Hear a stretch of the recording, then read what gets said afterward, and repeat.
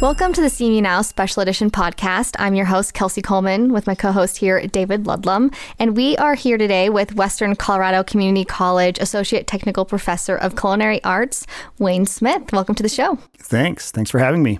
Thanks for being here with us. What is culinary arts? Is it really an art? Oh, man, that's a great place to start, isn't it? Because I have this discussion with my students sometimes about what is art, and is culinary art art? Can food be art? And I think the distinction is there's the craftsmanship of it, and then there's the art side. And the way I heard it described once that I really like is artists can do things that are provocative, and certainly you can do that with food. But art can go to places that are offensive, and to get a reaction from people, to get them to feel something. It's very difficult to do food that's offensive and consider yourself successful, right? If people don't like it, then you're not really successful. So there's some artistic elements to it, but I think the foundation and most of it really is culinary craft. I don't know. I feel like, isn't there this scene where you try to concoct like the craziest food combination you can possibly have, you know, like I don't know, like some sea urchin with some crazy spices and some wild things to try, and people aren't probably maybe going to like it, but it's just the idea. Yeah, but even in that case, usually for it to work, you have to have some understanding of what goes together, and you have to know traditionally how sea urchin is served and how to prepare a sea urchin. So you still have the craftsmanship that goes into it, and then maybe there are creative elements in your little twist you put on it to make it unique. But you're always building on what's there, and it's really, really difficult in food to do something new.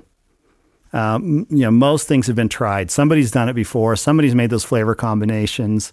Over 10,000 years, we've kind of done it all. Yeah. And so I would encourage students to first make the traditional dish and find out why we've been making that for 1,000 years.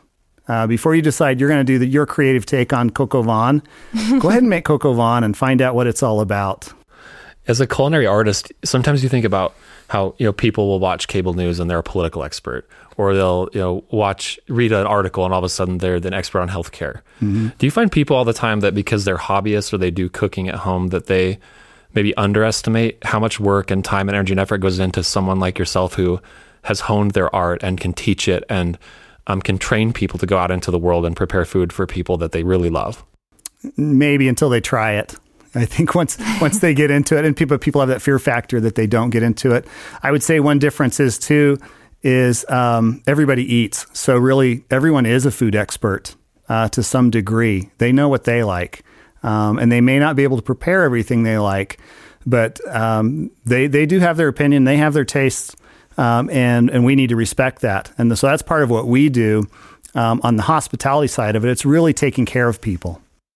Why do you think, I know everybody eats, everybody enjoys it. There's so many different parts to it. You get to obviously eat something great, but then there's that social aspect to it. But why are we obsessed with these cooking shows? Like the Food Network or the Great British, what is it? Great British Baking Show. Right. That's a hard one for me to answer because I'm not obsessed with them so much. Mm-hmm. It's a little bit of a busman's holiday for me to go home and watch cooking shows on TV. But I think maybe it's that it's relatable. And yet it seems fantastical at the same time. There's a little bit of this, I could do that kind of aspect to it. And then you see some of these shows where people attempt to do it and just, fail tremendously. We do like seeing people fail, don't we? Maybe that's it. Yeah, I think that might be part of it too. Do you think like you think about the disciplines that are very empirical, like physics? Mm-hmm. There's pretty definitive answers to things outside like theoretical physics or whatever. But within culinary arts, I assume at some level you have to like hold the students accountable to a certain baseline of rules or protocols or things you do or don't do, even though you call it an art. Is that right? Oh, absolutely. There's, first and foremost, it has to be safe to eat. So there are hard rules there. Temperatures we cook things to, temperatures we store food at, how long we keep things around before we throw them out. So there are those types of hard and fast rules that more important than it tasting good is that it be safe to eat. And we start there, but we can do better than just be safe to eat. And I'm glad you mentioned physics because we have our own empirical rules. Cooking is physics. Cooking is chemistry. And I really enjoy that aspect of it and understanding what's going on. And food is about transformation. We take asparagus, this stuff that grows by the ditch and really is kind of grassy and tough, especially towards the base. But we can take that tough asparagus and we can cook it down and we can make the flavor sweeter. And then we puree it and we strain it and we thicken that liquid and we add cream to it. And we've transformed the texture of asparagus to this cream soup, but retained the flavor. And so there's this transformational, and where you talk about food being art, very often it's about that transformation, the unexpected that can happen with food. What makes a great chef? Caring about people, caring about the food, putting their heart and soul and their guts into it. But you have to care about the people that you're feeding, and you also have to care about the people that really do the work for you. Many chefs don't have time to cook. They have to rely on their crew to do that. And their crew can't do their best work if the chef doesn't care about them. Well, I was recently at a diner with a really good friend, and it was maybe not what you'd think of as a high-end place, but you could tell that the food was prepared with a lot of care and was served with a lot of care and grace, or whatever you'd call it. And you could feel that, and you could taste that in some weird kind of way, even though it was just a diner. Absolutely. And so it's like, a lot of times people think culinary arts is you can only get artistic food if you go down to Lodo in downtown Denver. But I felt like the chicken fried steak I ordered at that diner was prepared with as much thought, or it tasted like it, and it felt like it when it was served to me. Is there something, can food be artistic even if it's fast or from a diner? I don't know if it's artistic, but I think it can speak to us, and it can really help us connect, and help us kind of transcend, and that meal becomes something more than just eating. And it doesn't have to be fancy food to do that. The very humble dishes made with care, chicken fried steak, like you mentioned, a simple plate of beans and homemade flour tortillas can be absolutely delicious and mind-blowing. I think we don't give nearly enough respect to fried chicken. And the reason I say we don't give enough respect is because we don't make it from scratch. We're buying pre-battered frozen chicken. I'm talking about restaurants. They're buying like this pre-made garbage, put it in the deep fryer for 12 minutes and serve it up. And it's got no flavor and got no character and no love. So that's, I think, where, if you care, then your food's going to be good. It doesn't matter what it is. You spoke a little bit about, you have to know the basics and how to cook a dish and in the traditional way. Do you guys go over the history of spices in your classes and where they came from and their origins and kind of what makes Italian food Italian food? Yeah, there's one class in particular that we have that is international cuisine.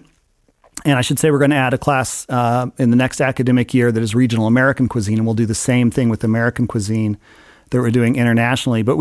So in that class, it's definitely about the dishes and the recipes, but it's as much about the ingredients and the source of the ingredients and where they came from and why did they end up in this place and why do they cook what they do and why do they cook the way they do and what's it have to do with economics and what they had available to cook with, whether it's a stone hearth or cooking in a wok because it doesn't take a whole lot of heat energy and you can cook foods quickly.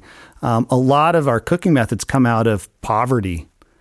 Beans and rice are a starch. That combination is a staple all over the world. And so, understanding that and what goes into the food, I think is really important. And what students, I don't tell them about that class and they find out once they're in it, is it's really a reading class. That they have a lot of reading assignments and research to do and papers like, wait, to write. we're not cooking? We're just reading? Oh, they cook too, but the cooking is, 4 hours of class a week and the reading and writing is 8 hours a week. So They've got to do the homework to really understand that food and get at it at a deeper level. And we're going to do the same thing for American food next year. You said something interesting about food practices coming out of poverty. And I imagine before that, maybe out of necessity, like if you hold this mammoth over the fire and cook the meat, you don't die when you eat it. Exactly. And there's utility in that. Do we still have that kind of utility? We just don't see it the same way? Or do you talk about these kinds of things with your students about why we cook food and why it matters and how that's evolved? Or is that too esoteric for the classes that you're teaching right now? Maybe sometimes. I mean, I agree that I think sometimes we're so far from that now that we've lost it, but we're still evolving. We're at a different place, I guess I would liken it to taking a general chemistry class, and you're just kind of here's the rules, here's the laws that were laid out, and it's just taken for granted. But at some point, somebody had to figure all that stuff out. Now we're able to move on to the next step. And so I guess it's a little bit the same way that nixtamal would be a good example in Mexico and the indigenous cuisines there, where at some point they figured out that stirring in ash from the fire with the dried corn and soaking it in water would help to release the hulls. And actually, they probably didn't know this on a level they could elucidate, but that it made the nutrition more available to your body as well. But they did figure out that this made better corn, and they were healthier doing it. So it is kind of amazing how it develops. I think it's mysterious. You said we moved on to the next, phase, I guess you would say. Is that sustainable farming, sustainable agriculture? Where are we at now? Oh boy, I think that's a rerun. We were there 100 years ago, and we're just figuring out that, maybe, all these, the chemicals and the extraction and depletion of the land, maybe that wasn't the way to go. The promise of better living through chemistry hasn't always played out. And I think it can. It's not that I don't believe in chemistry or some of the processes we can do and what we can achieve. It's just we got ahead of ourselves and we didn't, and maybe it's human nature, we didn't think about the consequences, what could happen with what we're doing. And then 20, 30, 50 years later, we find out, we've got, dead areas in the ocean that don't have any oxygen from all the chemicals that have run in and, things like that. So now we're kind of going, let's go back a little bit. So the next steps from there, I don't know. I don't know, where we'll go. One thing I'd like to, not really cooking, but get rid of plastic. And we consume huge amounts of plastic in our industry, and we've got to find a better way.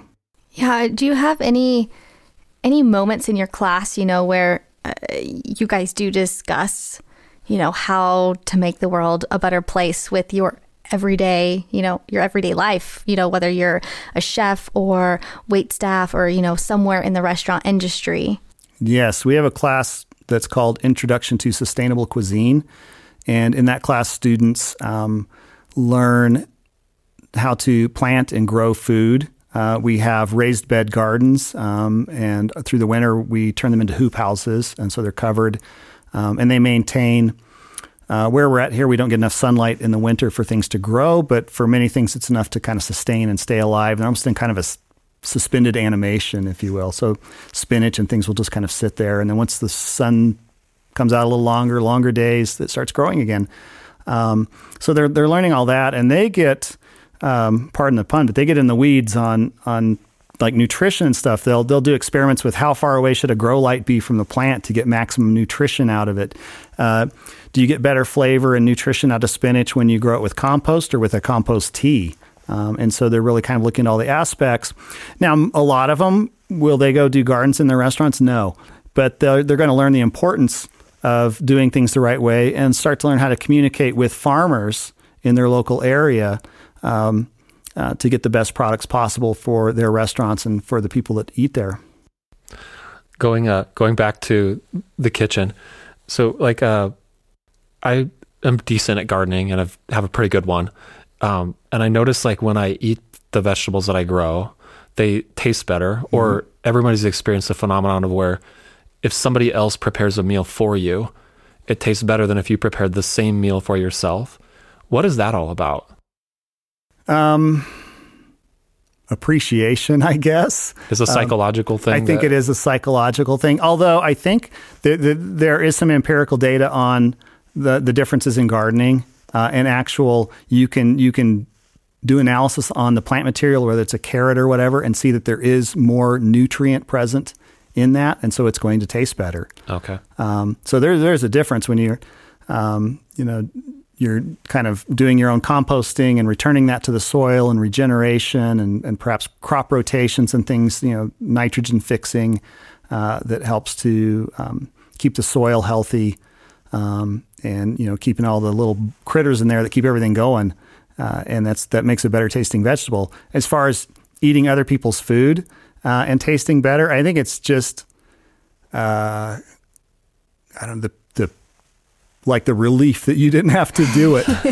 People say they're always afraid to cook for me, but I am the easiest person to cook for. I love being fed. Like they're intimidated because you're the chef and they're the layperson. Right. I'm not going to sit there and critique your meal. That's how rude. So that's good to know. If I ever cook for you, I'll know that you're not going to, scream at me or anything horrible. No.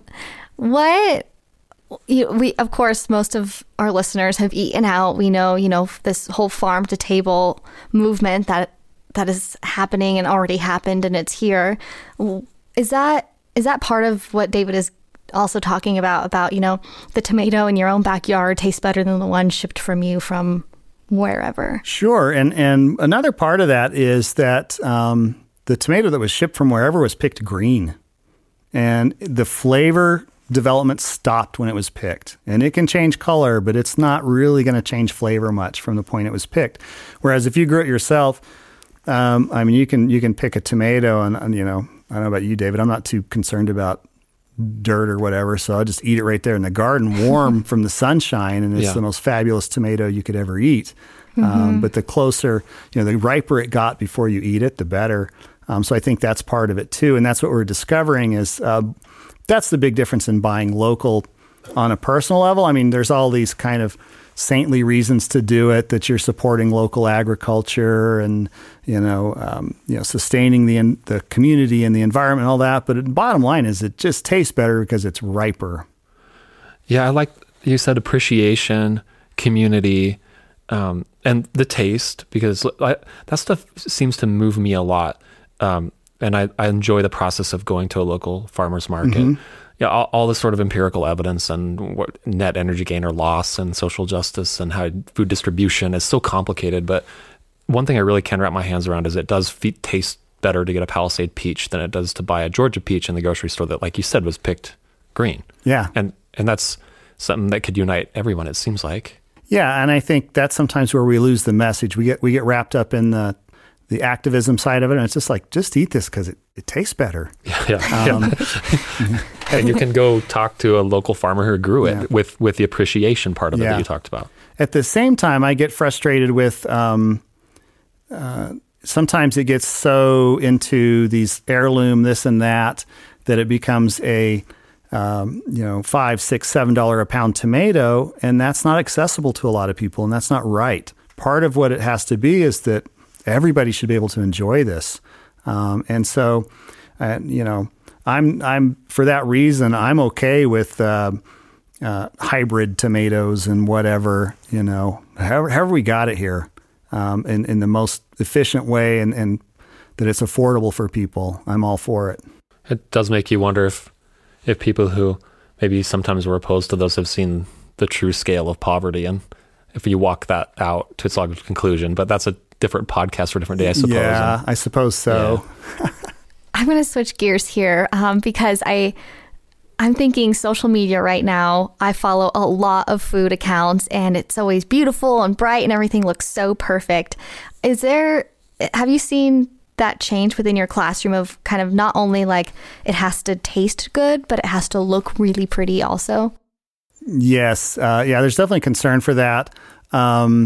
It's hard for students because it takes some practice to really learn how to construct a plate. And it's as much work as learning how to cook. And so, it's point A, B, C, D. It's like it starts with where you put the first thing on the plate, and so just kind of learning how to do that. But definitely, there's a lot of interest in that and how it looks and students taking pictures of all the food, not just what they made, but what everybody else in class made too, which I think is really cool. I wish I'd had that when I was starting out because all I've got is a greasy notebook that I would write my recipes in, and I'm not much of an artist, so I couldn't really draw a picture of it. And so, a lot of what I've done is lost. Where did you start out? I started cooking in Durango. My dad was Air Force, and when he got out, we moved to Durango.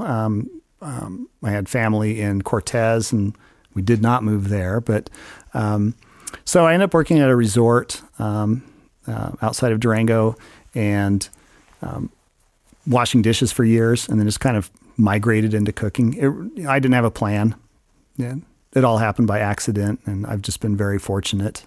So you went from dishwashing to line cook, and worked your way all the way up to chef. Yeah. So I was there all through high school, about 3 years. I washed dishes. I do, 2 8-hour shifts on the weekend and several nights a week, 40 hours a week all summer.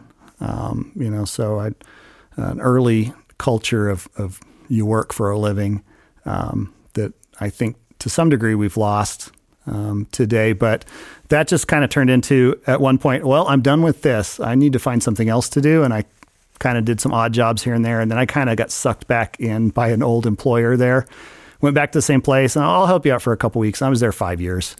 and that's kind of where I started moving up from dishwashing into cooking different positions.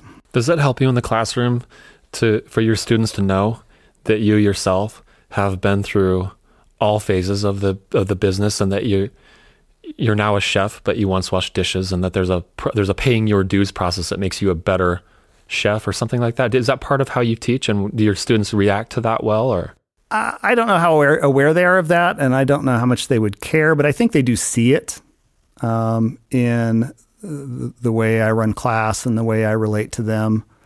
And I try to be pretty upfront with them that you're not a chef when you graduate from here, not by a mile. You've got to go out there. You've got to make that chicken fried steak 1,000 times to really learn how a chicken fried steak's made. But you can make it with with love. Love. You can make it with love, but you're not going to do it very well for a while. Yeah, it's love and technique. So you got to have both. So you got to go out there and pay your dues, and you got to really learn. I caution them not to take a job for the position title so much as the experience they can get from it. And the culinary arts program at Western Colorado Community College has been around for 20-something years, right? Mm-hmm, yeah. And you've been there from the beginning. From the start, yeah. And I'm sure you've seen so many students go out into the world and, whether it's working their way up or just thriving and starting their own restaurant or business. Can you kind of talk about some of those students that have gone through your program and where they are today? Yeah. From the early days, actually some of my earliest students were pretty experienced, almost the experience in the resume I did, but they were finding they couldn't get that next job. And so they felt like they needed the degree, and they were able to do it from that point. We had one probably about 10 years ago who now owns 2 restaurants in Beaver Creek. He came from that area, and he started first a sushi restaurant, and then he started I think it's a Brazilian steakhouse there as well. So he's done very well. We've had a lot of students start their own companies from, there's the Cheesecake in a Jar, and he is an alumni of the program, food trucks, and then really kind of not so much the kitchen too. We have a student here in town, or a graduate, who sells wine. We have another one who did sanitation chemical sales for a while. So they find whatever their path is. There's a lot. One of the things I tell my students too is keep yourself open to the possibilities. You may have a plan. I never did. But if you keep yourself open to what comes up, then there's going to be a lot more out there for you than if you just have this kind of, this is my path, and you miss all the things that were possible. Some good advice right there. Well, we're unfortunately running out of time, but I do want to kind of put you on the spot and ask you what your favorite dish is to make. Boy, I make so many different things. Probably a couple. One is chili rellenos, which I just really enjoy eating. And I think it's, I still haven't mastered it. It's a very difficult dish to really, really make well. The egg batter has to be perfect or it's just going to soak up all the oil in the pan. So it's touchy, but it's so good. I think it's just it's one of those, it's like really kind of simple elements, but when it comes together, it's so far beyond what those ingredients are. And Eggs Benedict, which... Oh, it's my favorite. Sunday brunch gets a lot of bum rap from chefs, It's like looked down on, but I think really they like it. But yeah, that's just such a tasty dish. And just to me, it's always about like, you don't eat Eggs Benedict, in your pickup truck on the way to work. It's like, I got nothing going on, man. This is like yeah, Eggs Benedict and a glass of champagne, and I got nothing else to accomplish today. Oh, so, that sounds ideal. It's a nice mindset to be in. Well, thanks for being with us. And I want to tell you that when we were talking about having you on the show and I'd asked you about frog legs and you recommended it, I actually went out and tried them. Excellent. They were good. So I appreciate the recommendation and appreciate you being on the show with us today. It was fun being here. Thanks for having me. Thank you for listening to See Me Now Special Edition Podcast. I'm your co-host, Kelsey Coleman, here with David Ludlam. Thanks for joining the show, Wayne. Thank you.